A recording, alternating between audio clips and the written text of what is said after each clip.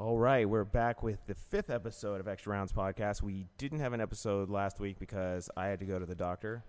So we never got to talk about UFC 202. So we'll talk about that, I think, at the end of the show.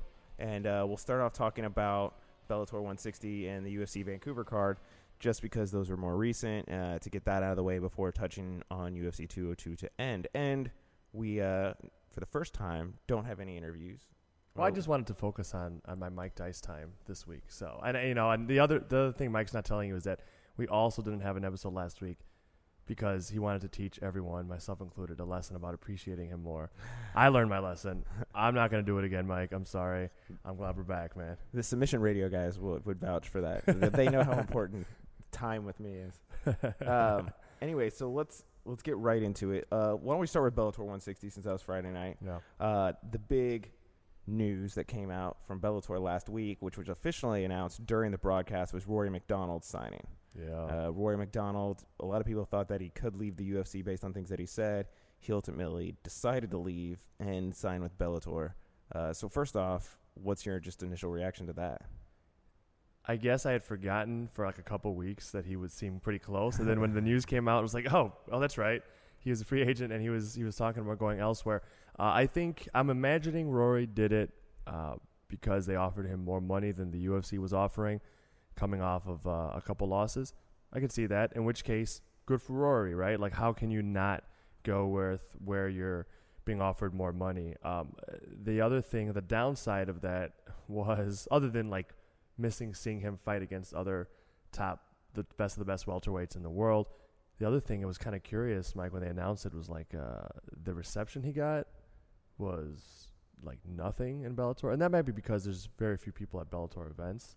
You mean lukewarm from the crowd? Yeah, like it wasn't like it wasn't like a big deal. Like, I feel like Mandy Moore gets a louder ovation at UFC events in the audience than he did there. So it's tough. Did because you say Mandy Moore? I sure did. She's a big UFC fan, and when she gets popped up on that screen, people recognize. And Roy didn't get that, and it's probably just because Bellator, for as good as their production is, as great as many of their division's fighters are, they don't sell a lot of tickets yet, and so there's not a lot of energy in the room and the arenas when they're at sometimes.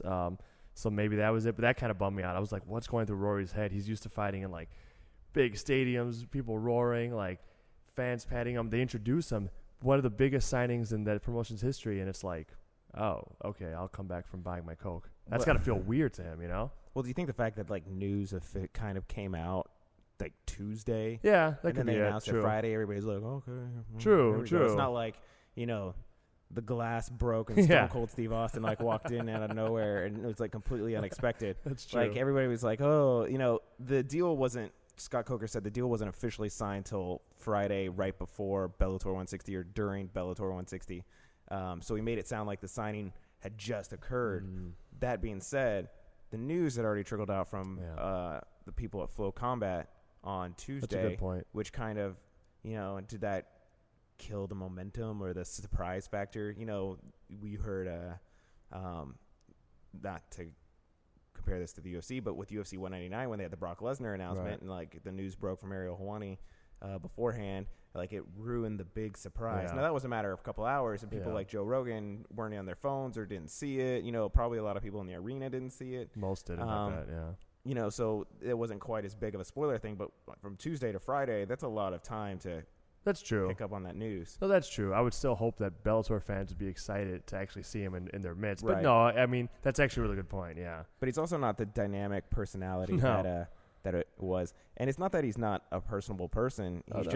He's very, I don't know if dry is the right word or deadpan, but like he comes out and they interview him and he's like, I'm coming for the 170-pound title and then 185. And it's just like he just put two divisions on notice right off the bat. Yeah. But to get back to your point That's about the contract, he actually, this is what he said in the post-fight press conference in regards to the UFC. He said they offered and they gave a decent offer.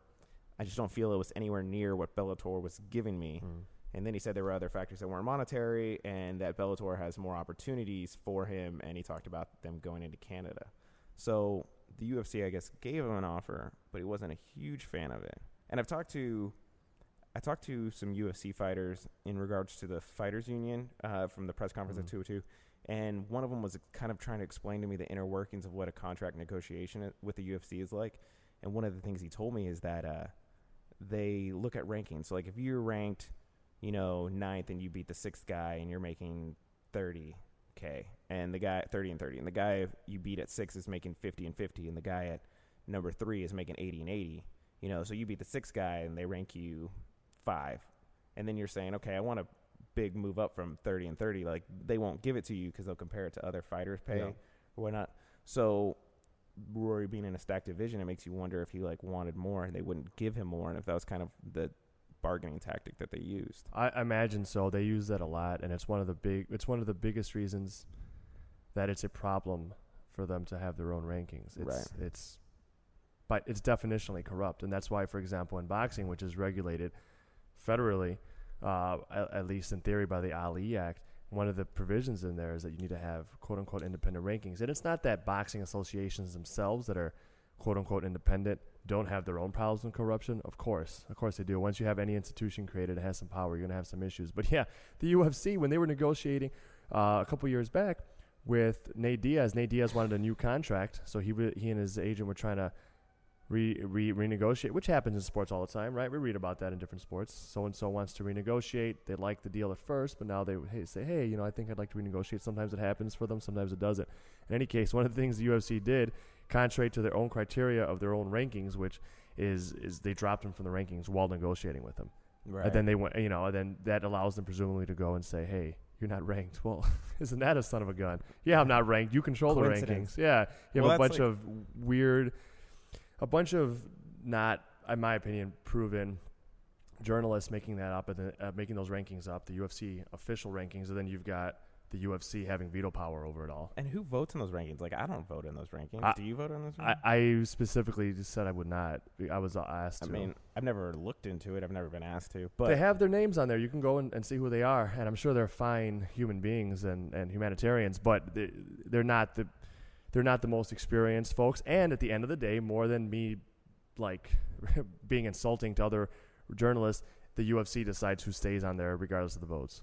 And some other notable things that Rory said from that press conference was he said he called the Robbie Lawler fight a title opener, or an eye opener, and back to the rankings. Benson Henderson, in an interview that he did with Dwayne Finley, man, I guess right around when he signed his contract with Bellator. He said he talked about you have a contract and it's for X amount of dollars, and that sounds great on paper, but a lot of it's indicative on you getting a title shot, and if you're fighting for the title, you're making more money. And then but the UFC controls whether you get a title shot or not, so they can control whether you get that payday or not. Exactly. But Benson Henderson also mentioned that Bellator and their parent company Viacom offers him other opportunities that he doesn't get in the UFC. Rory McDonald kind of alluded to that as well, saying there are a lot of opportunities that Bellator is giving me.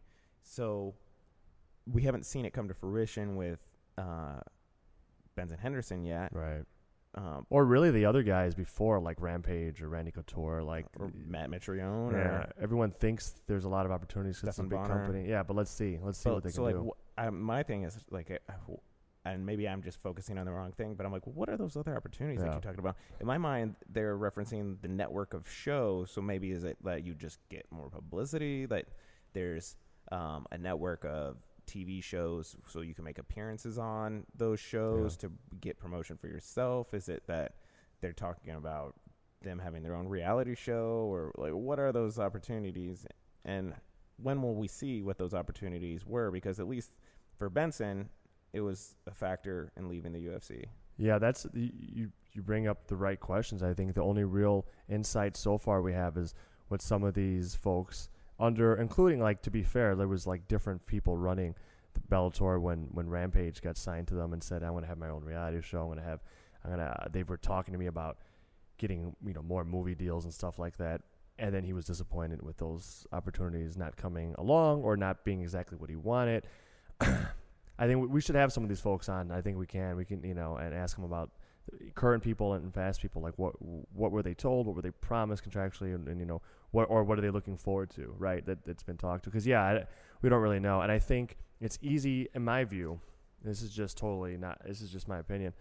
In my view, it could be very, very easy for a fighter to believe that a promotion that is owned by a media giant like Viacom says when they talk about movies, television shows, all sorts of stuff, especially if they're already coming to the table with more guaranteed money, right? You're like, well, hey, in writing, they're going to give me more money than anyone else. They get some credibility in my book. Now they're telling me that possibly I'll get these other opportunities. We got to find out what they are. But I think it's a lot more complicated. I think Viacom is a company at the very top levels, as a lot of folks may know, there's a lot of power struggles going on right now. They don't know who's going to even be running this company right now. So that's a tough thing to deal with. And then Bellator itself has some mixed things. Like, are they a promotion or are they a television show for Spike? I don't know. They don't sell tickets like a promotion. They don't even, they're given a certain budget like a television show would. So it's a weird thing, and I think fighters should go where they think they're getting the best money, guaranteed money. But I have yet to see the Viacom sweet deal pay off in other avenues. Just like I think I've yet to see UFC's incentivized, graduated income increases pay off for many fighters the way they probably tell them it could pay off for them. My issue with Bellator is they're so West Coast based. They do a lot of shows in San Jose. This show was in Anaheim. They've done shows in Temecula. Every now and then they do a big show in St. Louis. I think St. Louis was one of the Dynamite shows. They've done some in Kansas City, Kansas Star Arena or whatever in Mulvane, Kansas, and they do stuff at the Mohegan Sun in Connecticut. So you're going to the Mohegan Sun in Connecticut. I used to live in Connecticut. It's not exactly the most accessible place. It's, closer to Boston, but midway between the cities. And why aren't you going on the tour, so to speak, that the UFC does, going to cities, or to compare it to the WWE that they do? They make sure they hit cities and they go around the country so that the fans can see it. When was the last time Bellator was in Chicago? UFC has one show a year in Chicago. Now, right. Chicago hasn't always been the most successful market for the UFC. I think that's partially due to the timing of when they come. But why not? There's a market that's being underserved by the UFC that's the third largest market in the country. Why aren't you thinking, hey, man, we need to have an annual show there minimum, or show at places like Dallas or Houston that, every few years there was a period where they did 171 and then 185 in Dallas in back-to-back years. They did 192 in Houston, but I think it had been a few years since they had done a show in Houston before that. Those are both huge markets. I think Dallas is number 4 and maybe close to passing Chicago for number 3 because it's a huge metroplex. If you look at Texas, 5 of the top 10 most populated cities are Dallas and suburbs. Oh, wow. But it's why aren't you going, hitting up those markets that are underserved by the UFC and trying to capitalize on the people who are MMA fans who don't get an opportunity to go see the UFC because right. The UFC comes only so often. And that's not because the UFC is booking unfairly or not avoiding certain markets. There's just a lot of venues to go to and only so many events. And that's just the reality of the situation. It's not, I'm sure if the UFC wanted to, they would book shows in every city, but that's just not the reality of the situation. So, I don't know. Really good points. I think they either don't have much of a ticket selling strategy, or it's not in sync with the television. For example, and our listeners can correct me if I'm wrong. I don't think I am, though. You mentioned how California centric Bellator is. All right, staying close to home, cool. They're not even live on the West Coast. That's how crazy this is. So they were in Anaheim, and that was tape delayed. I don't know what was on Spike. Probably Cops. That's a lot of times what's on reruns of Cops is often running on the West Coast instead of live Bellator events. That's weird. That's not a sports live event strategy. To not have live fights that are going to be reported on by news outlets and stuff on live, and an entire, huge segment of the country, including LA. That's weird. That's either bad or dumb, in my opinion, or it's just they're not on the same page between promoting events like arenas and the television side. So I went back to what you were bringing up earlier. Fighters saying there's opportunities. Be wary of these promised synergistic opportunities because they can't even get straight yet, like the airing and when fights are on. That's really weird to me, to be a California-centered event and not have things live in the West Coast. And it's a real big disservice to their product because one, the television product is pretty good production-wise. I like it. Oh, it's solid. It's incredible. The stage, the introductions, It's fun. And the fighters are awesome. In many of their divisions, they have scores of people that can compete with anyone in the UFC. And we're seeing that now with guys like Eddie Alvarez coming over. Like, they have some of the best fighters in the world, as good as people you see in the UFC, and a pretty decent television product. Yeah. You got to give that a chance. They bring out the best elements of wrestling into MMA. They have the stage, the walkouts. Yeah. You had Dave Rickles come out on the throne wearing a lion, and I think it was AJ McKee. He came out wearing like the tuxedo with the penguin tails and like a gladiator helmet. I don't know what was going on there. And of course there was Benson Henderson, who wasn't a fan of his fight music. I don't know exactly what happened there, but he, it makes it entertaining. And maybe it's because they felt like they didn't have the stars quite yet, but you're getting the stars now. You have, a very talented welterweight division. You have the Pitbull brothers, who I think are underappreciated. You have Benson Henderson now. You have, Matt Mitrione. You have Roy McDonald. You have, I don't know if I said it, Michael Page. Right. I'm forgetting people. Sure, there's a ton. Chandler. Yeah. And lightweight. Yeah. You can. They just recently had Will Brooks till he left. Like, they had some of the best guys out there, Andre. Yeah. The welterweight champion. Yep. So, I don't know. We'll see where they go. For all we know, that's in their future and their plans, and Scott Coker's working on it. I hope so. Scott Coker has had a lot of success because he's a good promoter.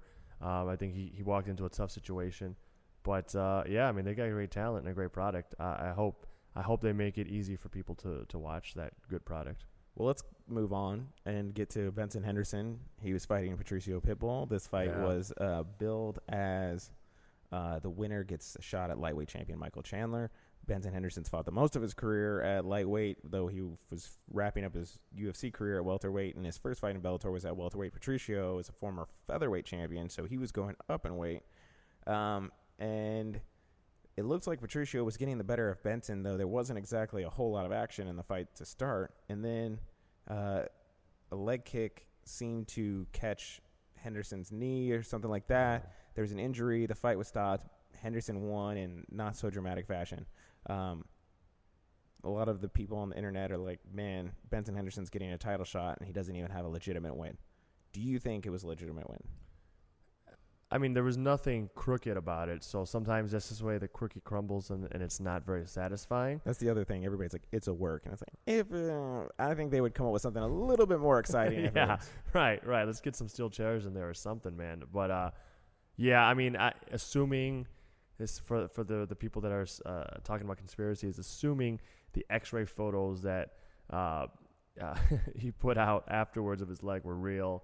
He had a fractured leg, and it's tough to fight like that, I imagine. So, yeah, is it unsatisfying? Sure, but there appears to be nothing crooked about it. So, I guess if that was what was at stake in that fight, it was unsatisfying. It was not clean, but it wasn't dirty or corrupt. So you got to go forward. Well, Henderson said in the post-fight press conference, he said he referenced Chris Weidman against Anderson Silva. Sure. Was at UFC 167. Yeah, with, the leg check. It's a pretty poor analogy on his part, but I don't blame him. Broke it. Well, he was kind of like he was saying, Chris Weidman won a fight that way, and it really made me pay attention to the way that I was checking my leg kicks. Mm-hmm. So it's something that I worked on. He's like, obviously I didn't go in thinking that that's how I was going to win the fight, but it's something that I was aware of because of the fight, and something that I worked on. And he's like, Yeah, I think to be fair, that's a really great point on his part, and I'm glad you're bringing it up because it's not like at free range people fell on his own. He tried something, it was blocked in a way that hurt him. Yeah, and his opponent did something defensively better than he did offensively. And Pitbull said it was the injury actually occurred in the first round. And he tried to fight through, and it was too much pain by the second round, or maybe he kicked again and it hurt it even more, and he just realized he couldn't go on. So I mean, it was a disappointing finish, but Sure. like that's not Benson Henderson's fault. No. You know? To his credit, like you said, and like he pointed out, he did something good. It's not like he absorbed a flush head kick which broke his shin. No, he an offensive maneuver was attempted. He checked it appropriately, and it had a better than expected outcome for him. Can't blame him, Or Yeah. you can credit him. You can't blame him. It was disappointing, though. I was really Sure. looking forward to the fight. I really like the Pitbull course. brothers. They're like Bellator's version of the Diaz's. They're solid. They'll jump you. Remember that whole incident with Will Yeah. Brooks, speaking of? But Yep. he, it is what it is. What can you do about it? Right. It happened. Henderson got his title shot. So we'll see Yeah. what happens when he fights with Michael Chandler. And It's gonna be a Henderson great was fight. very upbeat about it and not, down on himself for the way that he won. So That's good. Yeah, I mean, what are you going to do? Have this guy in the twilight of his career fight 4 more people before he gets a title shot? Like, I mean, that's what Yeah. you brought him over for? Like, come on. you brought him over for big fights. You Yeah. got to put him in the big fights. Absolutely. All right, well, let's move on to UFC on Fox, which was in Vancouver last night. It was the undercard left some to be desired before going into the event, but the main card was stacked. Yeah. Like, it was an event that I was really looking forward to. We're going to focus on the main card. The first fight up was a rematch of Joe Lauzon and Jim Miller, and it was as great as the first fight. Yeah. Less bloody, Yeah, right. But- right. but just as still, great. Yeah, a great fight. absolutely. The big shocking part is that Jim Miller got the win. yeah. For me, it was. Yeah. You had Jim Miller winning. No, I mean, I was shocking for me. I had Joe Lauzon winning. So I clearly. scored Joe Lauzon to win. So I tweeted out that Lauzon won 29-28. And this guy's like, you're crazy. Joe won all 3 rounds. And I was like, I can see that Sure. argument. And then Miller won the fight. And I was just like, whoa. So there's this website, MMA Decisions, that tracks all the decisions from media personalities who opt into it or whatnot. And I was looking at that. Out of 26 media members who submitted their score for the fight, only 2 had Miller winning.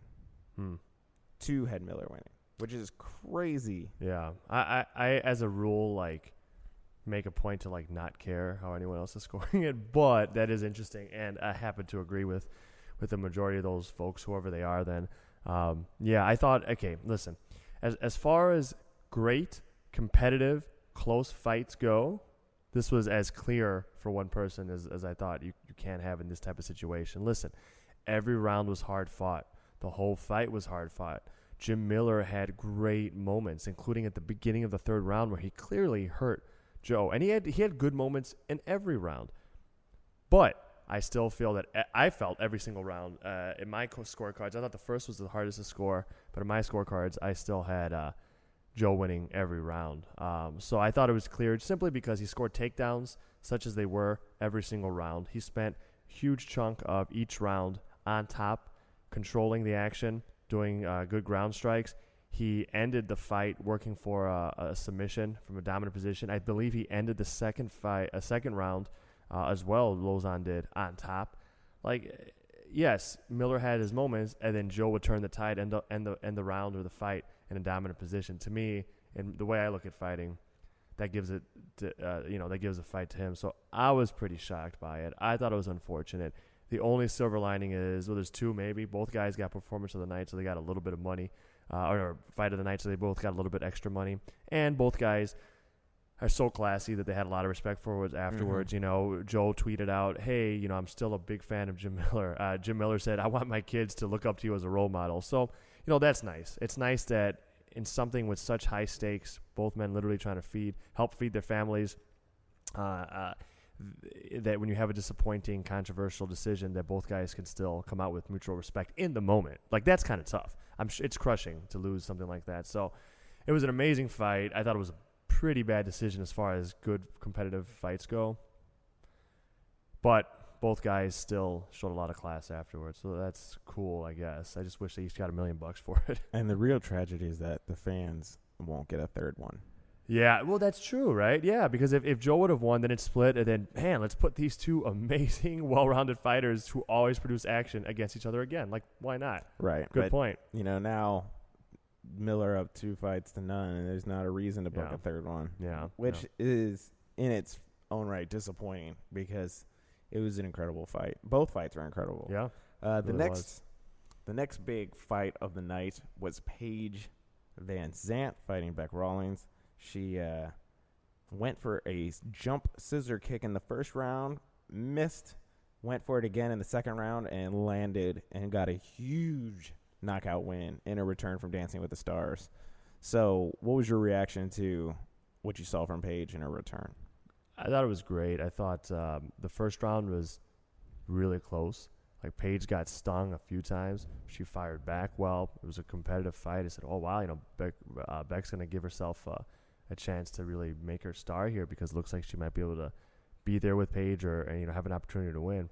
Right out the gate with your back pretty close to the cage wall to come out with a flying switch kick. Pretty gutsy from Paige, and it was on point. It was the element of surprise. It was not her shin, it was her foot. But hey, if you don't see that foot coming and hit you right on the jaw, it'll knock you down. It would have knocked me down. I'm almost 200 pounds. Like, it was just really awesome, beautiful technique. If I don't see that coming, it's gonna knock a horse out, right? So that was pretty cool. I still think the highlight for me, believe it or not, was Miss UFC, who was resented by so many older, more experienced fighters for her pay and being paid more than most of them, coming out before the fights and saying, answering a seemingly innocuous, probably fun intention question of what did you learn from your experience in Dancing with the Stars, coming out with the answer of, I learned that I don't get paid much at all compared to other athletes. So someone as favored as Paige coming out before this fight and saying, I'm not happy with what the UFC pays me, was kind of interesting, especially with multiple would-be unions, with all the free agents signings elsewhere. That was kind of crazy to me. It was more surprising than the switch kick. Yeah, to me, it absolutely was. I don't expect Sage Northcutt or Paige Van Zant to come and say anything critical of the UFC, which has elevated them above so many of their peers so much faster than other people have gotten those opportunities. But she's right. Still. I mean, if I was Sage Northcutt, I wouldn't be complaining about pay at all. That's why I'm shocked. I wouldn't have thought Paige would either. Yeah. I wouldn't have, The other interesting thing about this is where she stands in the strawweight division. Yeah. A lot of people feel like because of her star power, the Dancing with the Stars, her name recognition, that she gets moved up the rankings or considered in contention with higher ranked fighters than where her talent level actually lies. Where do you think her talent level lies? I think she's young, but I think she's a great fighter, and I think she's beaten really great fighters. I just think she's probably not going to be able to beat the top 3 to 5, and that's not a real big knock on her. But I think that's kind of where I see. I feel like she's not as good as the champion. She's not as good as the number 1 title contender who just fought for it. She's not Claudia. She's not as good as Rose Namajunas. But I think Paige Van Zant will probably beat anyone outside of the top 5 in the UFC's division, in my view. She came into this fight ranked 10th, I believe, which, Michelle Waterson would be a fight that would get a lot of attention. Yeah. She's ranked 11th. Valerie Letourneau would be a huge test for her, and she's currently ranked 8th. Or Joanne Calderwood would even be an interesting fight. Yeah, there's good fights out there for her, absolutely, without throwing her to the wolves of people that she probably doesn't have a good chance of beating right now. She might in 5 years. She's extremely young. There's no reason to force her way up the title ladder right now. You know what I mean? I don't think Carolina just won. That's an interesting fight. Yeah. Rose is hanging around. Even Carla getting another shot eventually down the line. Sure. I mean, there's other things. You don't need to force her. I agree with you. Now you can wait and let her develop and whatnot. But huge win. Team Alpha Male went through a rough stretch. Cody wins. Paige wins. I think Uriah Faber fights at 203. Yeah. So, people were counting, Chad Mendez, he lost a couple. Yeah. So people were down on Team Alpha Male, but Cody kind of carried things going. And, of course, he won in May. He won recently. He fought at 202. Paige wins. So that momentum's back for Team Alpha Male. Yeah, and people are fickle and the sport is cruel. But listen, Team Alpha Male has some of the most experienced top-level veterans in the UFC, in the sports history on their team, and they also have some of the hottest prospects. So they're a solid team. Like, I've never been in the room with them. I don't know their methods. I don't know what their training's like, but they're obviously a great team. So let's move on to the co-main, Anthony Pettis, Charles Oliveira. Yeah, that was something else. Pettis getting the second-round win via guillotine. Crazy. I don't know if many people thought or saw Pettis getting a submission win coming into that fight. So the other reason why this fight was notable is because it was Pettis' dropped down to 145 pounds after 3 losses at lightweight. So what did you think? How did he look at light or featherweight? I thought he looked great. I thought it was just an extremely tough fight for both men, and we saw that throughout the fight until the finish, where Pettis had his back taken, I think, at least 3 times. Taken down, had his back taken 3 times. But then he would reverse it, and he did a lot of damage from on top on the ground. He did more damage on the feet with his stand-up striking, a lot of shots to the body. But, hey, Oliveira hit him a bunch of times as well. He was really good at this technique of when he would get his back and they were standing, where he'd back up to the cage and kind of use the cage to get Oliveira off of him, and then he'd end up in a position where he could get under hooks. Did a great job with that. Yeah, it was really savvy, cool stuff. It was like the type of things that a great fighter who may not be able to go inch for inch with someone in grappling, like they may be going at someone better than them, basically, let's just say in jiu-jitsu or wrestling, how they can still hang on, survive, take advantage of some timing and some savvy veteran moves, and reverse positions. That's why it's so hard to finish people in MMA, and that's why I think a lot of people, myself included, thought that probably Carlos Condit, though he clearly wasn't as good at jiu-jitsu as Damian Maia or wrestling, he probably knew enough to hang on like Roy McDonald or Matt Brown and survive and give himself chances to win. We'll go back to that later, I'm sure, but yeah, that was a hell of a fight. I don't think people don't expect Anthony Pettis to submit Oliveira.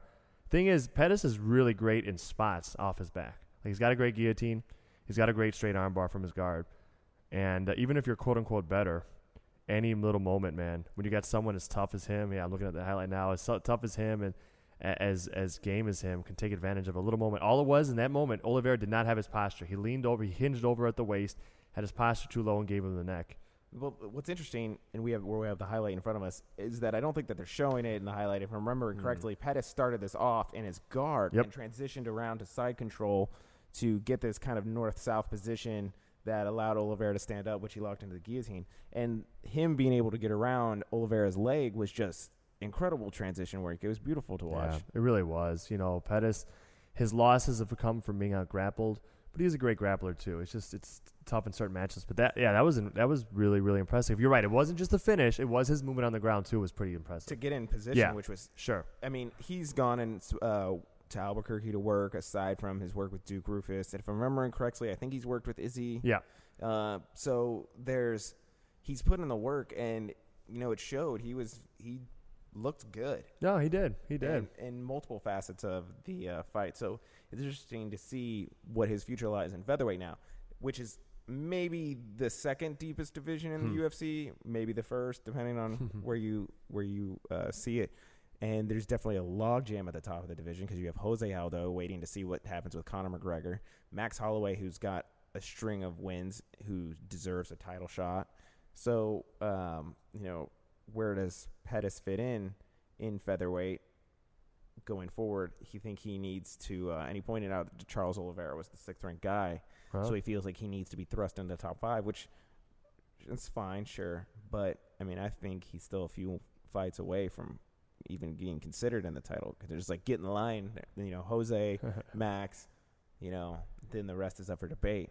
I mean, that's not I could see where you come with that perspective. I think maybe it's just being realistic. I don't see any reason why a former lightweight champ, if he comes in and beats 2 people in the top 5 or so, and I had Oliveira in my top 5, like, if he beats another person in top 5, like, I don't see how you don't consider him up there for another chance. Would you have him leapfrog Holloway for a shot? Let's say Aldo and McGregor resolve whatever happens there. The other thing to think about too is if Aldo beats McGregor, right, then the trilogy fight there is happening. Yeah, no, so that's a good point. That kicks the can down the line for Pettis or Holloway even further. Yeah, here's a fight that I think they should make for Pettis next, And this wasn't all 100% me. It was from a conversation with some people on Twitter that this idea kind of came to fruition. Frankie Edgar versus Anthony Pettis, UFC 205, New York City. It's a great fight. Frankie Edgar is from New Jersey. Pettis is Puerto Rican. Huge Puerto Rican population in New York City. There's a market there for both of them. And I think that would be really compelling, and Frankie would be a tough test. Also a former lightweight champion. Yeah. So not an easy fight.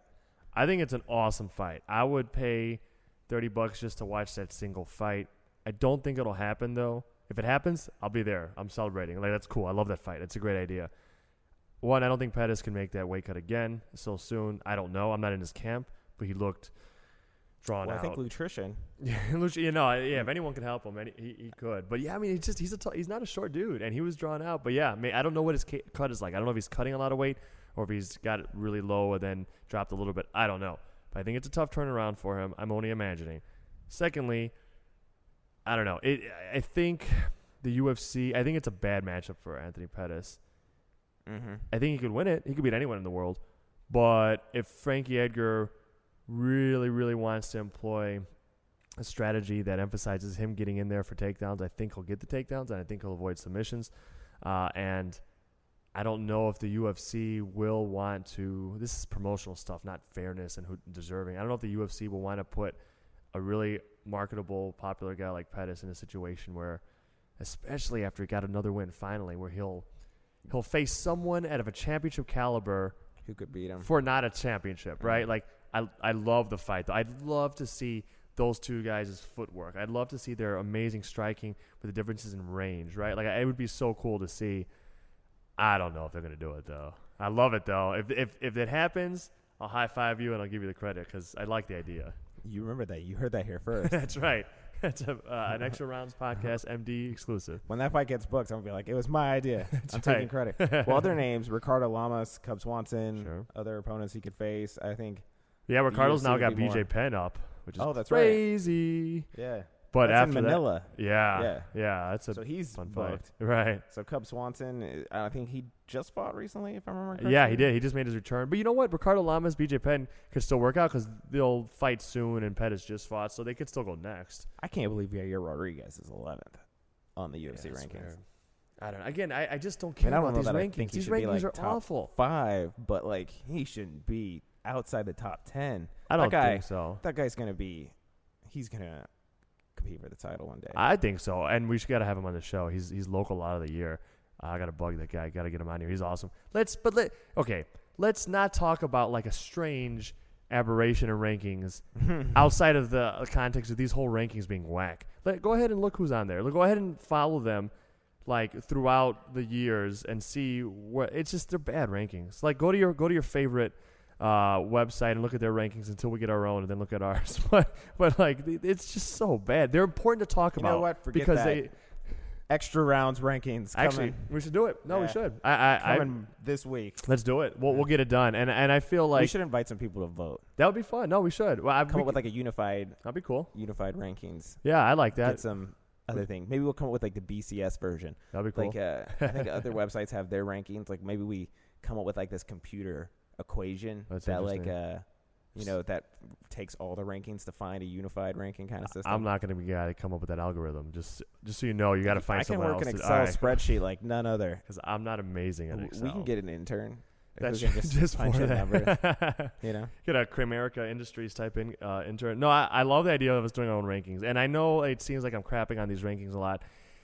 They are important to talk about because they're used, as Mike mentioned earlier, in contract negotiations. So we need to talk about them, but they're bad. They're part of a corrupt system, in my view. So, shame on anyone who puts these whack things together.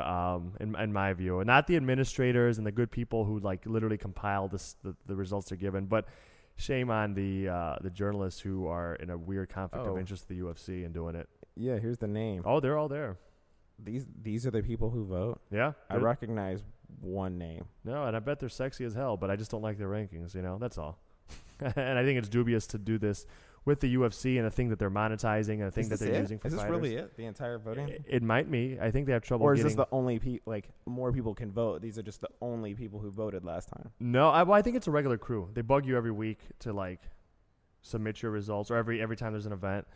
I think that's it. I think that's the complete list. I know people who were on it and then decided to leave. I know people who've turned it down, like myself, because it's just, listen, it seems innocuous. It isn't. It's used to negotiate with fighters. It's used to make the UFC money, and the UFC, I hope, continues to make lots of money because they're the best promotion out there, and they help the sport just by existing. However, it's a different role than a journalist role. So that's just my take. Well, we're going to have the unified extra rounds ranking. I'm going to still convince you if we can get our own panel. I'm going to try to convince you of that idea. Us, a couple retired fighters.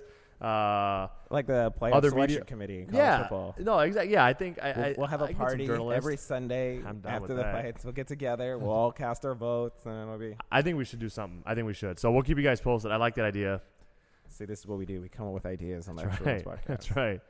First, we had the Pettis Edgar fight. Yeah. Then we have this rankings. These things happen. Remember here. We can guarantee the rankings can happen. All right, let's go to the main event. Yeah.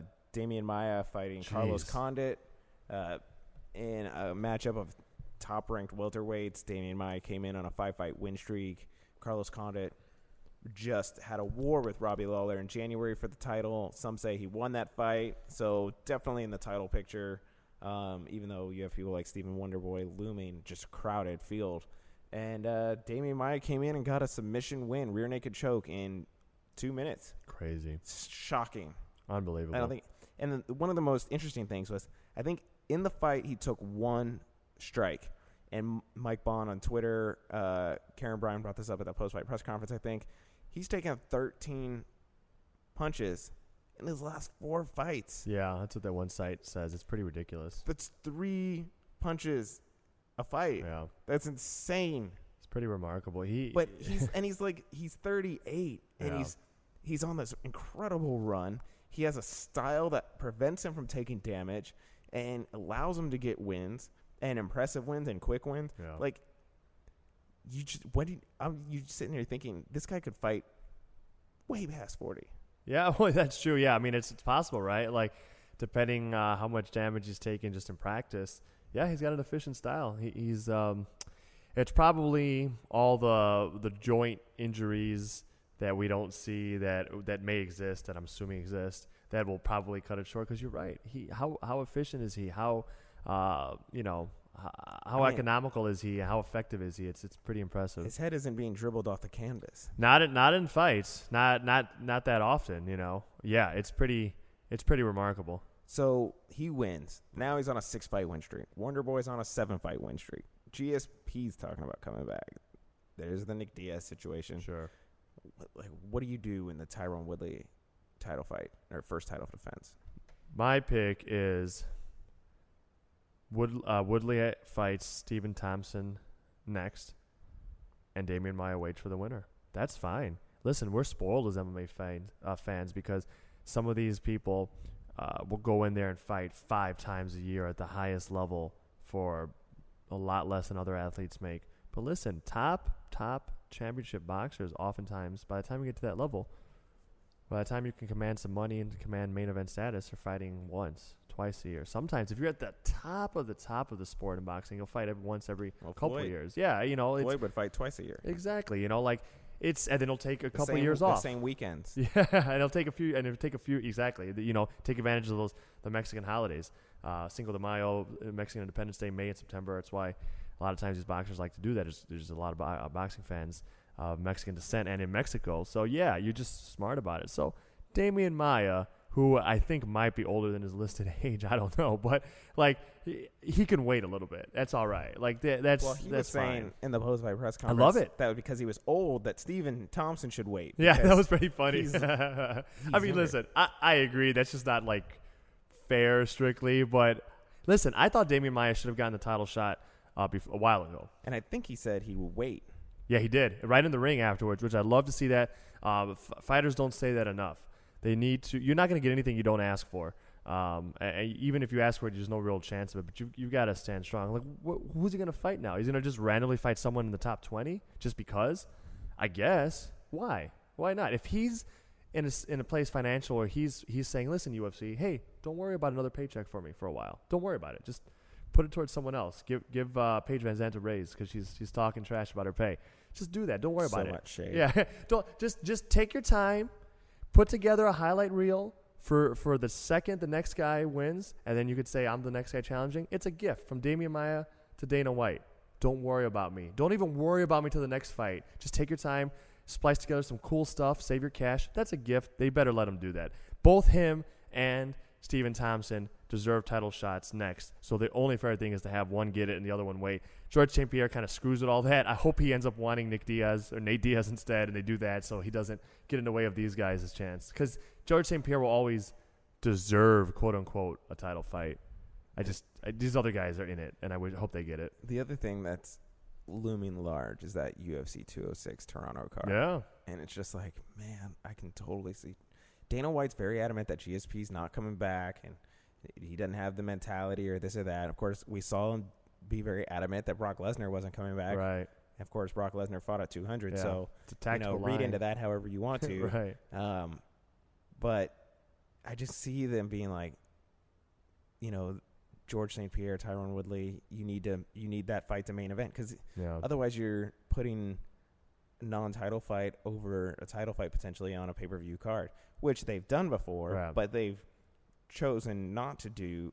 They don't do frequently, and I don't think it was really much of an occurrence until, This past year was the first time they ever did it. UFC 196. I Yeah. think there was like one other card there? a long Yeah, time might ago, be. but I'm not sure. I could be wrong on that. I could be But it's too. not a very frequent thing. But now it's becoming a more frequent thing. Right.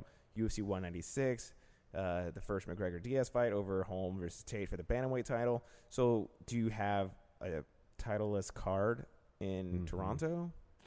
I don't know. Yeah. And that's usually a big week for them. And that Right. fight is going to be in Toronto, which is another interesting thing that the UFC got rid of their fight week, announcing that they would have the Ultimate Fighter finale in Las Vegas on the 9th. I think it's the 9th. And then UFC 206 in Toronto on the 10th. So you have a title fight on the Ultimate Fighter finale, Yeah. It's and interesting. then not a title fight on 206. I mean, it could happen. It could happen, and I think it would sell just fine if George St. Pierre is fighting on it. I mean, if George St. Pierre is the main event, like, you're Yeah. good. Right. But otherwise, it's a major issue. Like, Sure. I think you going into a Canadian market, granted, they just had a great Vancouver card, but I think Right. you'd put on a show. You'd put a title fight on that card. I think A so. title fight. I'm not saying it needs to have 2, 3, or whatever title fights. Where are they going to? What stadium? Back to the big one? I don't. Because I don't think they want to go to where they set their attendance Don't record think and it's not have going. a big fight. I don't think it is. I think Okay. it's.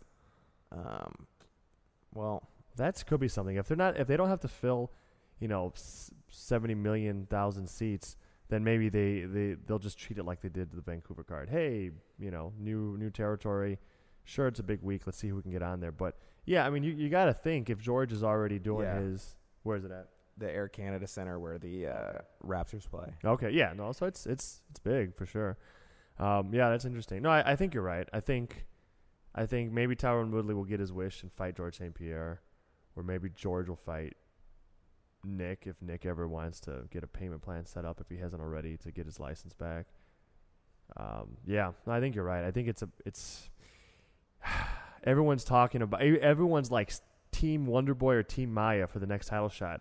And neither one could get it next. It's very possible. The worst thing they could do is make them fight each other. I agree 100%, Mike. I'm glad you said that because, if they've got to fight someone else who's not on their level each, okay, do not waste one of those win streaks.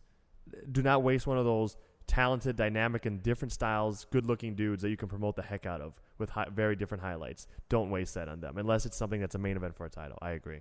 Yeah, so it'll be interesting to see the welterweight division. I mean, it's the log jam at the top with the GSP thing, the Diaz thing, Woodley, Thompson, Maya. There's just so much. That's crazy. The other thing I wanted to talk about this fight is that Carlos Condit almost considered retiring after the Lawler fight. Said he would only come back for a title shot. He came back without a title shot. When they went to interview him afterwards when they're in the cage, I was like, please don't retire in the immediate aftermath. Sure. Like, take the time to think. Like, you saw with Peyton Manning, everybody knew Peyton Manning was going to retire, and that would have been a situation where it's like your neck, you surgeries, you're in your 40s. Yeah. walk away. Right. But even he took the time to think about it, even though everybody saw the writing on the wall. So with Carlos, you kind of expected that. Or I don't know that I expected that. That's the wrong word. It was a thing to be discussed. We knew. I was worried Yeah. that he was going to make a rash decision and announce his retirement in the cage. And I'm glad to see that he didn't. Yeah. He did say after in the post-fight press conference that, he wasn't sure where he fit in, if he belonged or whatnot. Yeah. And that's fine. But I'm glad he's taking the time to think about it instead of making an immediate decision. Sure. Which would have been horrible because he's only 32. Yeah, but he's been doing this since he was 16. Yeah. So. Which is crazy to think that, like, I think somebody was comparing it to Randy Couture, and he made his debut, I think, like 18 professionally or whatever, and fought for 14 years. He's 32, and he could be retiring. Whereas, like, Randy Couture made his MMA debut at, like, 33 and fought into his 40s. Right. It's pretty crazy. Yeah. The mileage is there, a guy like Condit. So the mileage is there, just like it would be on someone who plays football, like Peyton Manning, right at that position. Maybe the difference is that Peyton Manning gets paid millions and millions a year, and whereas if you're going to take that risk and say, you know what, I'm just going to flip that coin again. Hopefully nothing happens that's going to make my life unlivable later in years. Whereas a fighter's like, yeah, I'm going to do it for what? There's a lot more incentive for Peyton Manning. That's what I'm saying. Yeah, it's a lot more incentive. And I bet Carlos Condit... And he's in a position where he's got rules to protect him, and he's not...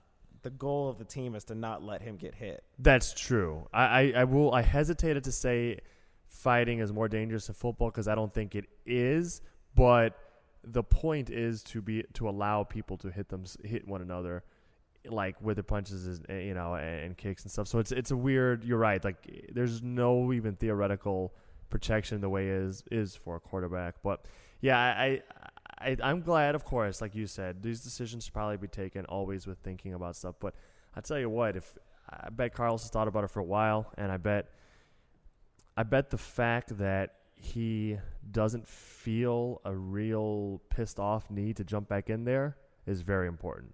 If he's not feeling a fire to jump back in there, he needs to think real hard whether or not he ever should. It's a tough thing to go into without you being completely committed. And he said he got. You mentioned Damian Maia's punch count. He landed like one shot himself on Carlos Condit, really, in that fight from on top and half guard. And Carlos said he was rattled by it, like his brain. Right. Hey man, listen to that. Like he's been in crazy wars, and one punch in a fight really dazed him a bit. And he didn't have anything to prove. No, he certainly doesn't. He certainly doesn't. Like, it's tough because like you said, a lot of people felt like, oh, I scored for Carlos Condit in that amazing fight with Robbie Lawler. So he could have been in a situation right now where he was defending his belt, could have been making more money, and instead he's in a two fight loss, losing skid, and so it's a tough situation. I feel bad for him, but he definitely has nothing to prove. Like he's fought the best of the best and given them all they could handle, beaten most of them. Well, we've touched on the two fights, the two big cards from this weekend. Before we go, let's rewind and go back to 202 since we didn't have a show the Monday afterwards and kind of go over the things there. So we'll focus on the main events, even though there were some stat cards. Sure. Well, actually, we'll talk about Cody too. Sure. But let's start with the fight week, the press conference with the water bottles. I was there. Yeah, why were you throwing water bottles, Mike? Why'd you start that? That's just always what I do. I was actually running up towards the Diaz's to try and catch the monsters because I like energy drinks. It's a true story, by the way. But the liking energy drinks part, at least. So, like, I'm sitting there and I'm working the camera. So, like, I'm kind of focused on the screen and I'm, like, kind of doing this little thing back and forth. And then I kind of see Diaz get up and leave. And, like, I leave the camera on the tripod, but I'm watching, like, them walk out. And then I'm like, man, I should be filming this. And then it's like you got to try and loosen the tripod so you can take the camera off. And I kind of caught it. It was hard to see. And, like, I was able to turn back in time to get, like, the great shot of Conor McGregor in, like, full quarterback, like, position and launching a can. And, of course, I have the headphones plugged in, which is hooked up to the microphones, the audio box. And you can hear Dana. Like, so part of why I turned was because I heard Dana White say, "Don't you throw those cans." And, like, it's like, what? and you turn around, and there's Connor. But it was just craziness. And, I mean, one, it's a bad look. Like, stuff shouldn't have been thrown. Sure. And I was there, and I was very adamant that it wasn't Nate Diaz who threw first. I was proven wrong very quickly online by people who were, I guess, the UFC's live stream had better shot than I did being there. And there's a shot of Diaz throwing the can. Because I remember looking at Nick Diaz and it coming from kind of behind him, the first water bottle. So I thought it was like somebody in the crew. But it was Nate. He had kind of just drifted back. But part of why I was so confused is because they walked by right behind us where we were. And, like, I turned around, and I was very clear to me when Nate Diaz walked by that he had nothing in his hands. Yeah. So that was also part of it. I was like, where did he get a water bottle?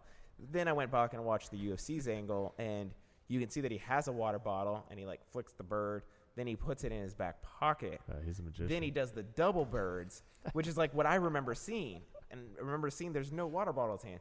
So then he has the bottle in his pocket, and he throws it out. Anyways, it was just absolutely craziness, and everybody in the media is just like, what just happened? Can versus bottle. That was the story of 202. Water bottles from the Diaz camp and cans of Monster Energy drink. He threw a water bottle, too. Did he? Yeah. Well, there's a great shot on the UFC stream where he's, like, frantically looking for anything to throw on stage, and Glover Teixeira is just, like, sitting there watching this. And then you could see Anthony Johnson, who's, like, standing on stage. Like, he had kind of gotten up and backed up a little bit against the wall. Yeah. But he's just sitting there watching. Like, you know. And when I was looking back at the video afterwards, at least the video that I had, it looked like Nate Diaz is kind of, like, on his phone like this, and he kind of shows something to Anthony Johnson who's sitting to his right. And then, like, you can kind of see Connor's talking, and, like, they're kind of whispering. And, like, you can see Nate's looking over where his team is and Nick is. Oh, yeah. And then he kind of, like, you can see him kind of point.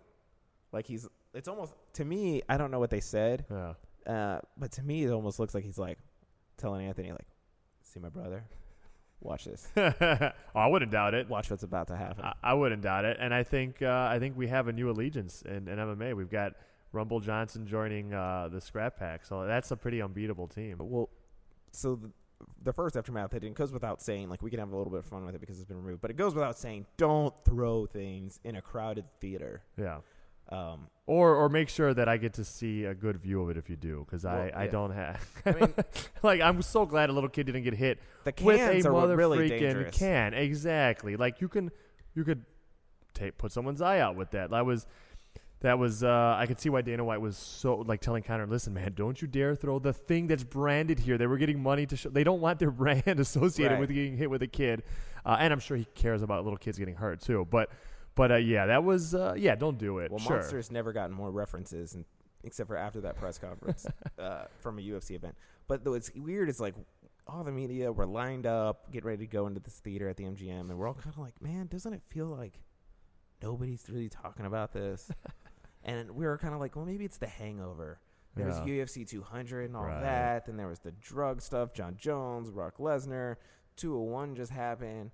So maybe there's just, like, this hangover from the summer.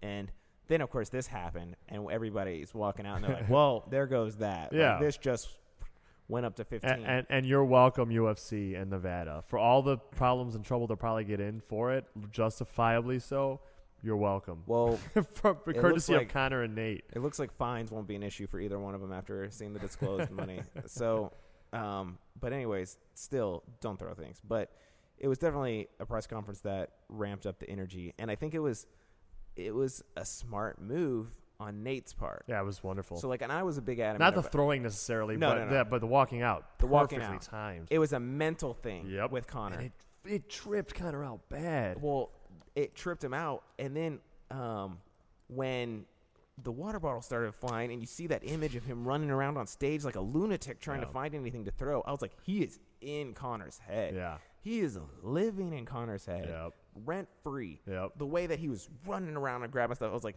Conor was composed, and he just got him out of his element.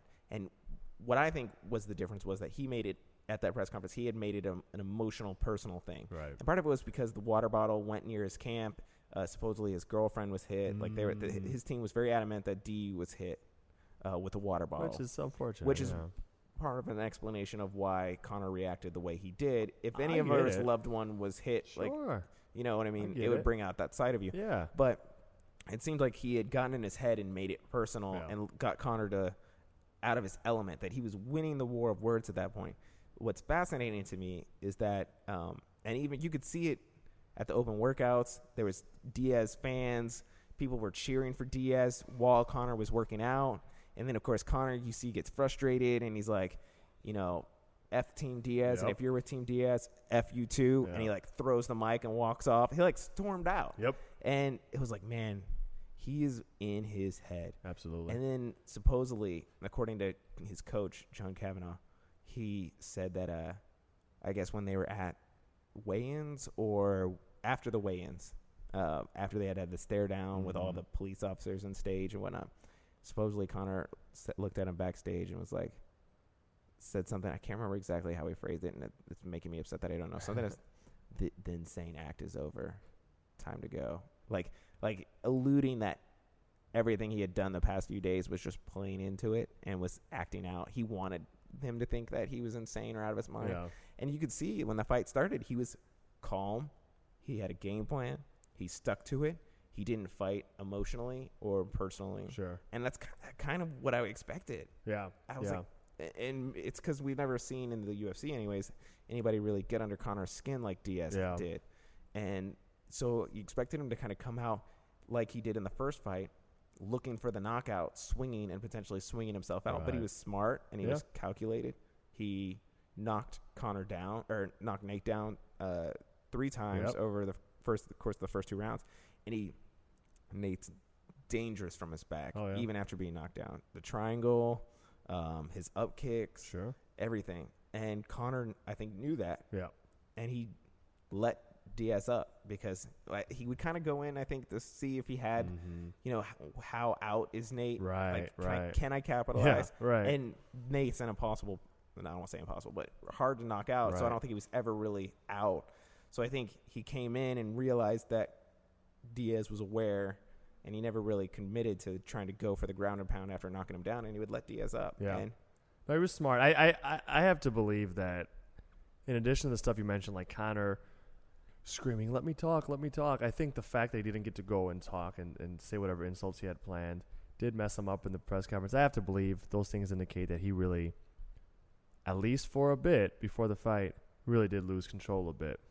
I think he's just a great competitor, and he knows how to center himself back again and give himself his best chance at winning. Very possible, too. Wow. You know, maybe it wasn't that Conor played into it. Maybe Conor did get taken out of his element, but he was smart enough to bring himself back to zero. He's a great competitor. Yeah. I mean, and that's always been a big part of his mystique and legend coming into the UFC, at least on in his early years. You know, he was a big believer in the secret and the thought process and the visualization and all that. So I'm sure he had to get back to that at some point. And not everyone can do that, you know. Not everyone can do that. I mean, listen, by the way, I scored the fight for Diaz, but I think both guys fought masterfully. Certainly in the first 2 rounds, Conor McGregor fought masterfully, and he still fought effectively in spots and at least really tactically smart in the last 3 rounds to survive in spots and dance around. Like, you're totally right. Even though I scored it for Diaz, your point stands that Conor came to give himself his best chance at winning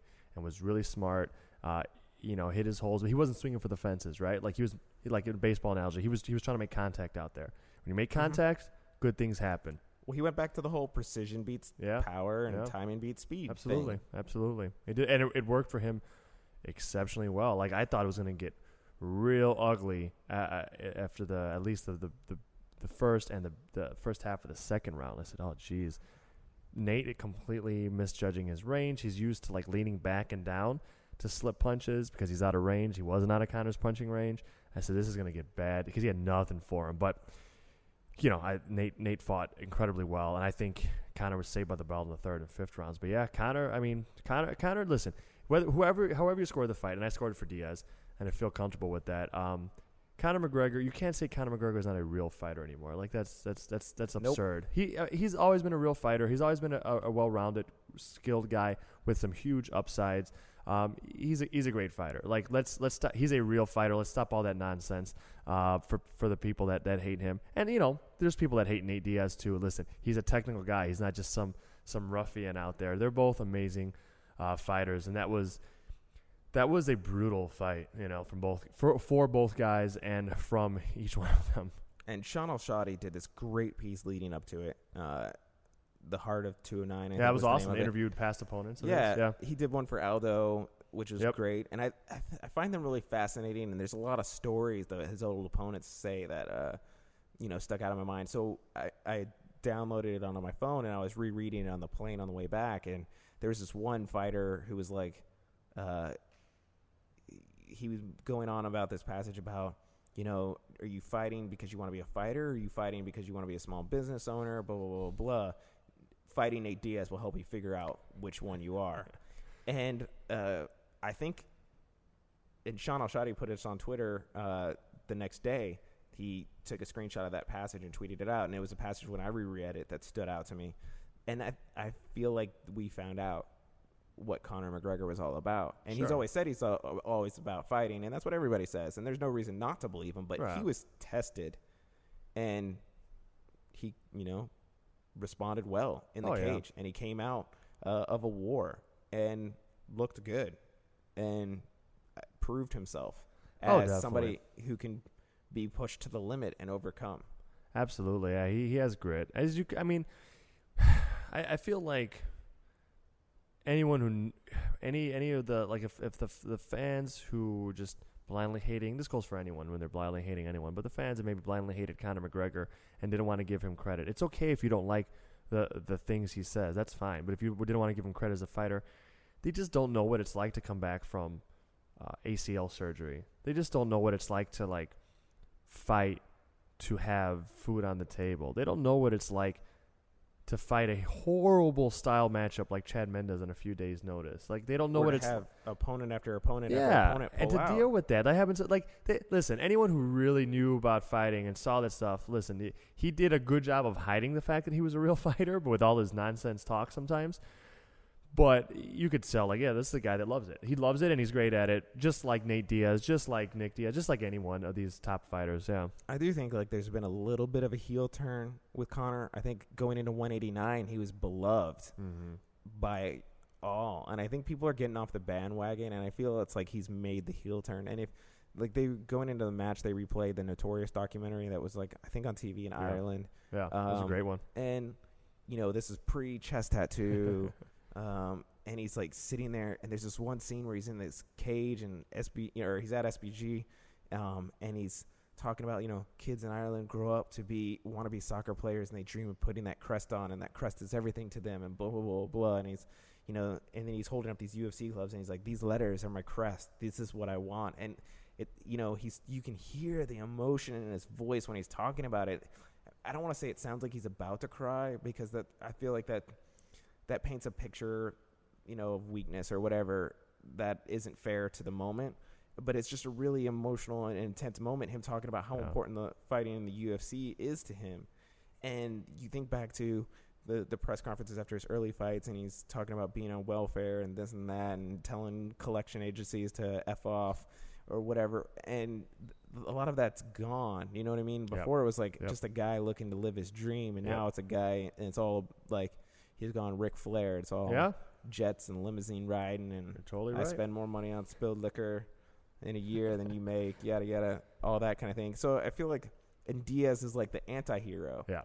Which is kind of like what Stone Cold was in the 90s. Like, he was the outcast, the bad boy, but now he's like the anti-hero coming in to save the day, which made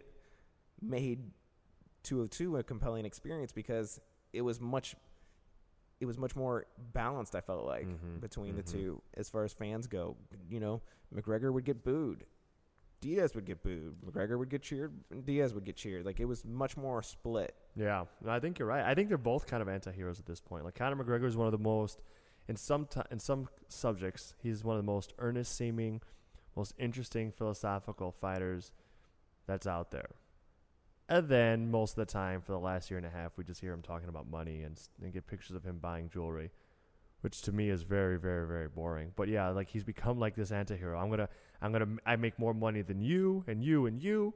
I'm talking about your wife and your girlfriend. I'm going to go burn down your village. I'm talking about your nation of people and like of people in a bigoted way. Like, oh yeah, no, he's gone heel. Like, Yeah. and some people are going to love it because he's still amazing and this anti-hero, and they'll have memories of the cool stuff he says. Well, the Irish fans will always embrace him too, Yeah, no matter yeah. what. Yeah, no, I think that's right. And Nate has so much. You talk to fighters, opponents, teammates, coaches, even opposing coaches.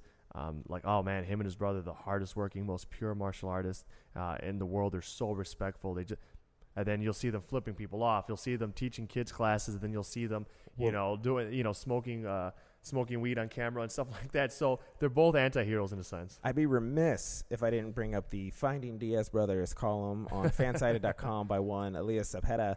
And speaking of passages that stood out to me, there's a passage in your story that stood out to me when you talk about going to the gym, meeting him, and him inviting you to train in what makes it sound like kind of like an after hours environment. Yeah, it was a closed session. They closed the gym down and they left some of the pro fighters and they the turned the heat on. But there's like a line in there where he says, I keep telling everybody I'm on vacation, but I'm in here like working or whatever. I don't know exactly what the exact quote is, but I think about that too, and there's so much like I'm going on vacation or I'm, I was in Cabo or this or that. And there's like that element of him too. Like, it's an interesting wrinkle to Nate Diaz that I think people are learning about. No, he's a hard worker. He's a dedicated dude, like so many of these are. And his off days, his quote unquote non-training days, still involve like 3 hours of rolling. Right. Like and he's just that type of martial artist. So yeah, that was a pretty crazy experience. And a great story. Thanks, brother. Appreciate it, was man. Fun to read. But Dana White says no trilogy.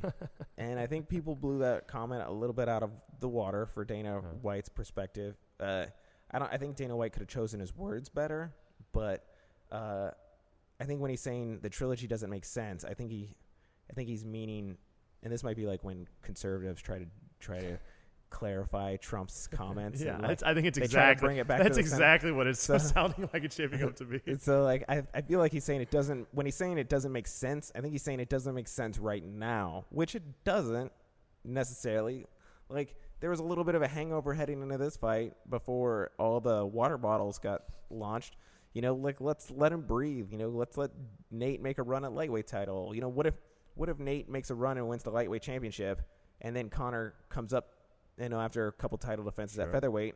Well, now there's a new wrinkle to that trilogy that makes it better. Like let's let them both go on their own career paths and talk about Maya and Thompson and not wanting to end either one of their win streaks going into a welterweight title fight. Like let's let Diaz keep his star is still big. Like he lost, but his star hasn't dimmed at all. Like let's let him keep progressing. And oh man, I think that's charitable as all get out. I'll tell you, I do not think that's why Dana White said what he said. I mean, I don't know that he's looking into it in depth. I just saying I think he's saying it doesn't make sense to book a trilogy right away. I think he thinks and he recognizes that a trilogy fight at some point is gonna happen and it would be beneficial to all parties involved. I just don't think he wants. That's what I think. I think he was saying not right now. You could be right. I will address. I got a counter because I'll address two things. One, if Dana White believes the CNN to my Fox News. That's right. I'll be your MSNBC. I'll be your Rachel Maddow. I think let's assume Dana means that truly. I think he's wrong, and I think it's contrary to what they've been doing. If they force the issue of this rematch off of a completely let's go back to their first fight. Nate Diaz fights on a few days' notice with no training camp and wins decisively. Why in the world do you run that one back? You run it back because you want to give Conor another chance. Now we have a second fight, which is just incredibly close, hard to score, back and forth war. Both men say they want it. Now the fans will definitely want it. There's controversy. It was close. Now, I don't think there'll be an issue of any real fatigue of it. People would want to watch. If this was a movie, they would want to press rewind and play right again. So you would book the trilogy? Well, next? I think it makes a lot of financial sense in terms of demand and in terms. When do you have the fans wanting one fight and both fighters willing to do it? And why in the world would a promoter say no? And it's not because they wouldn't make money from it. I think they would. And I think Conor McGregor doesn't want to fight that much featherweight anymore. He's not showing it. His coach, who's very vocal, John Kavanagh, is saying he's telling him not to go back down there. Conor is still in the midst of a lot of battling with the UFC, with the promise of more battling to come over terms, contracts, and stuff like that. He's saying my next fight's not going to be in the UFC. He's saying there's going to be a bunch of hell to pay in the next contract negotiation. Yeah, exactly. So I think that's what it's about. That and not wanting to give Nate another chance back. Listen, both guys want that fight. Maybe Conor wants another fight more immediately. I don't know. But to shut it out, to turn it down out of hand, Dana usually equivocates. It's like, I don't know, we're going to see, blah, blah, blah. He rarely shuts things down out of hand afterwards, I feel, especially guaranteed money makers. And I think he's wrong if he believes that, and I don't know that he believes that. I think he's smart enough to know where the big money is made, and that's why they've made some, big money fights recently, even when they don't make a lot of sense in terms of fairness or rankings or blah, blah, blah. They do it because there's money to be made. I think that's why they did this rematch. I think that's why he was trying to push Ronda Rousey into the ring, even going so far as to really fabricate things to the media and to the world, saying Ronda's ready. And then Ronda comes out and says, I can't even chew an apple right now. I don't want to fight right now.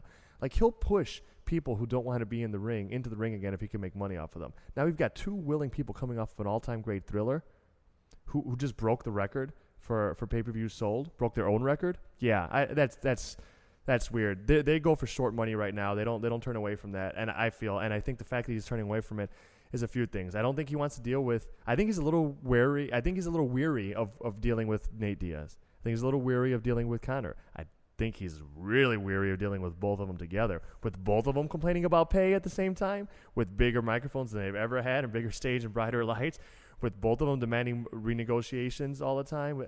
I think that's not a thing that they want to deal with. I think the only thing that compels an organization like the UFC, and we'll keep it to Dana White now because he's really the only top level person still left over with the new ownership. The only thing that Dana White will usually, in my view, turn down guaranteed huge money in a short term. The only reason he'd do that is because he needs to maintain or get back to perceived order to the overall way of them doing things, doing business. And that has to do with a power imbalance. You've got to keep fighters at a certain position. They can't matchmake themselves. They can't decide when and who they're fighting. They can't decide when they're going and doing what media and things like that, the type of stuff that Conor and Nate have been arguing about. So I think he wants to restore order a little bit. I think he wants to say, hey, the UFC belt is what means something.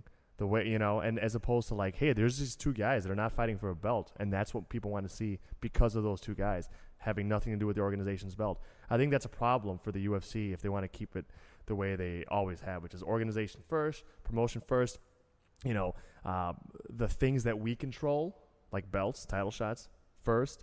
So I think the fact that Conor realizes I can make money with my own name, and Nate realizes I can make money with my own name, that's about the scariest thing you can get in a fight promotion as closely controlled as the UFC. That's my theory. Well, we finally got some conflict on this show, though. We need to have more conflict, and we finally got it. For everybody yeah. in this episode. Yeah, depending on which side of the line you're on. That's right. So, I don't want to keep talking about Conor McGregor forever. But we will. But we'll end it on this question. Who does he fight next? Things are really up in the air to me. I feel there's so much that is either going on now or will go on behind the scenes that I just don't know.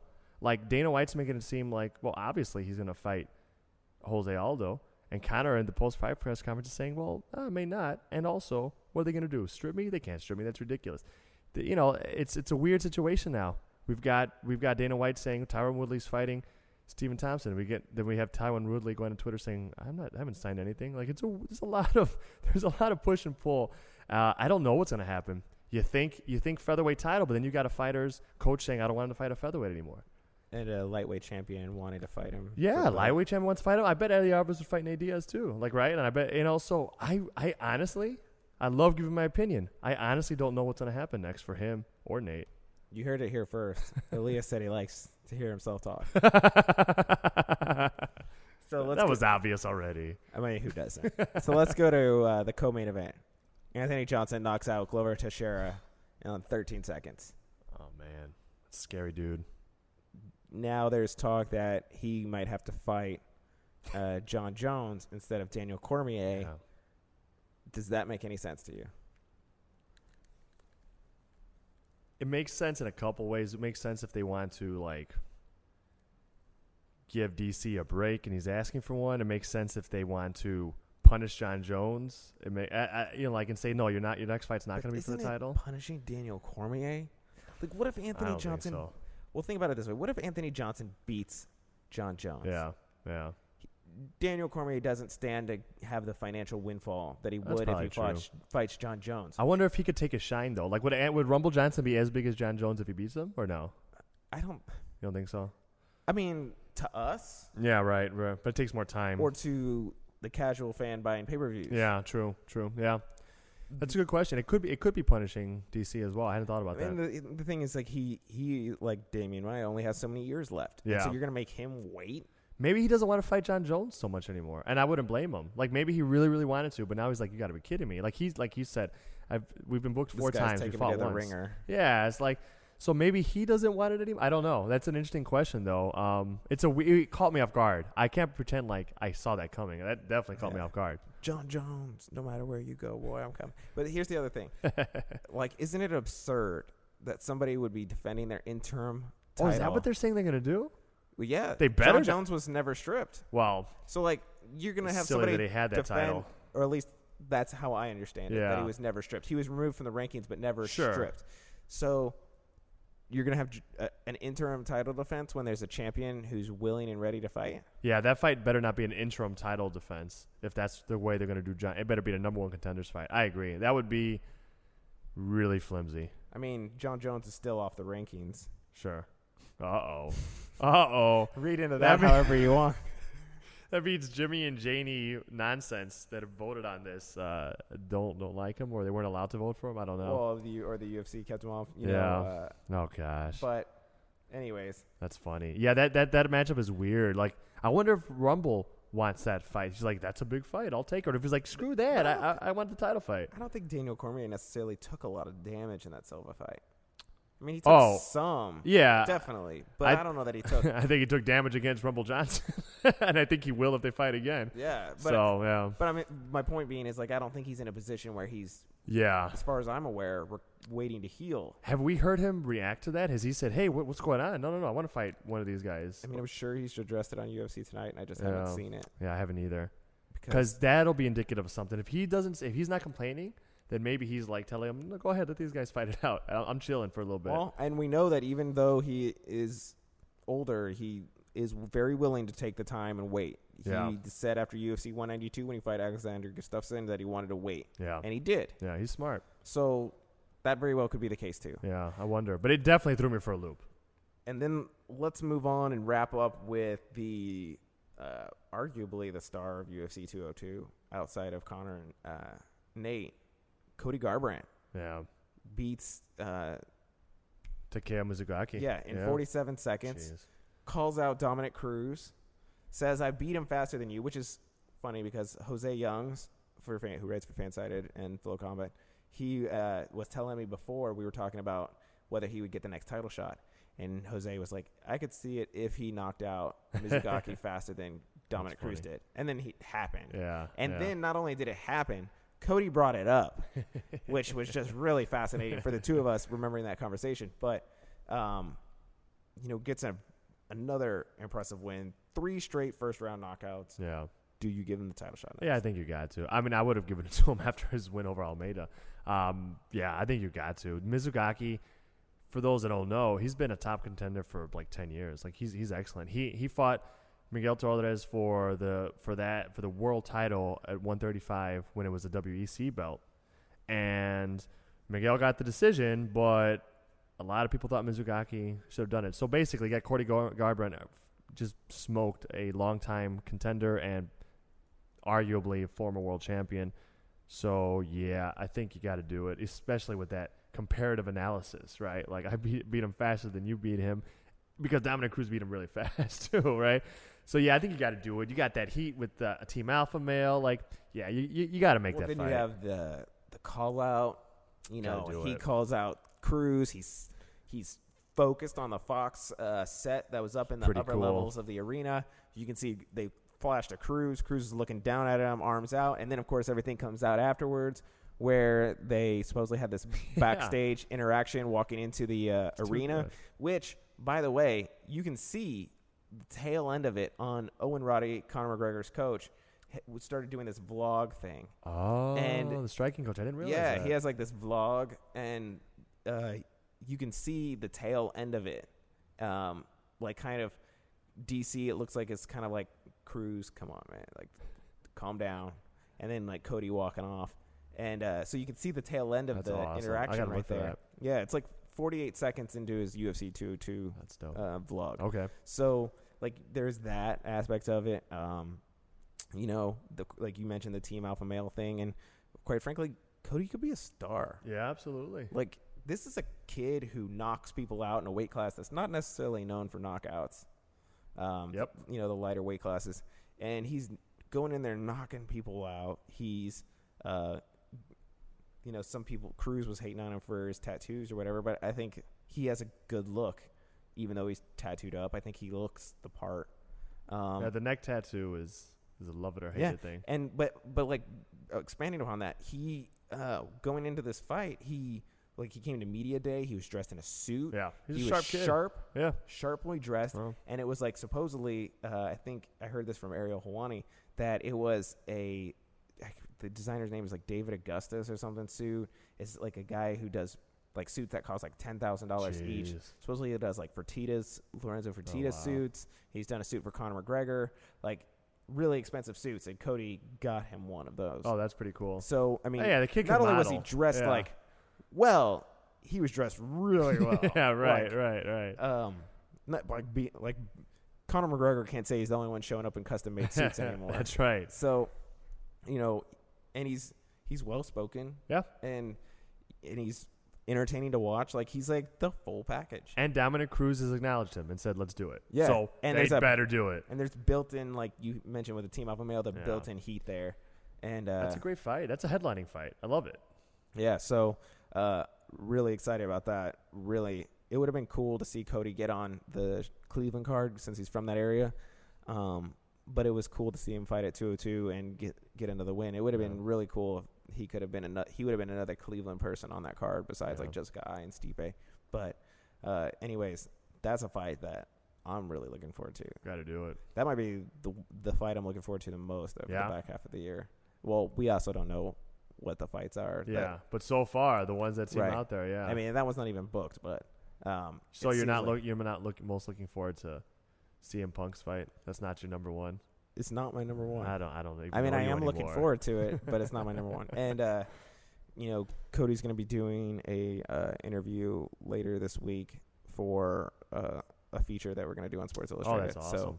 So maybe we can have him back on the show after that Yeah, that'd be to great. talk about the feature. Love to talk with him. Um, I've never gotten to talk with him. I'd love to talk with him. So, anyways, we'll see how that plays out. And that's pretty much all I got from UFC 202. I mean, we're a little late, but better late than never. Do you have any closing thoughts before we go? No, man, that's it. Other than the fact that Anthony Johnson is now my favorite in any fight that he favored to win in any fight he fights. I favor him over John Jones. I favor him over Danny Cormier. As crazy as that is.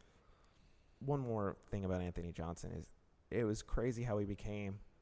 He has a history that is colored, or colored's the wrong way to phrase that. It's marred by incidents that he's had. Yeah, domestic abuse stuff. Exactly. Yep. And he was a voice of reason throughout the week, saying like, "Hey, we, you know, at the weigh-ins, or not at the weigh-ins, at the open workouts, at the post-fight interview, you know, we are professional athletes. We need to act a certain way, and I don't approve of the way that people have been acting there." Good for him. Which, you know, that's the first reaction. You're like, good for him. This Yeah. guy's being the voice of reason. And then you're kind of like, but wait.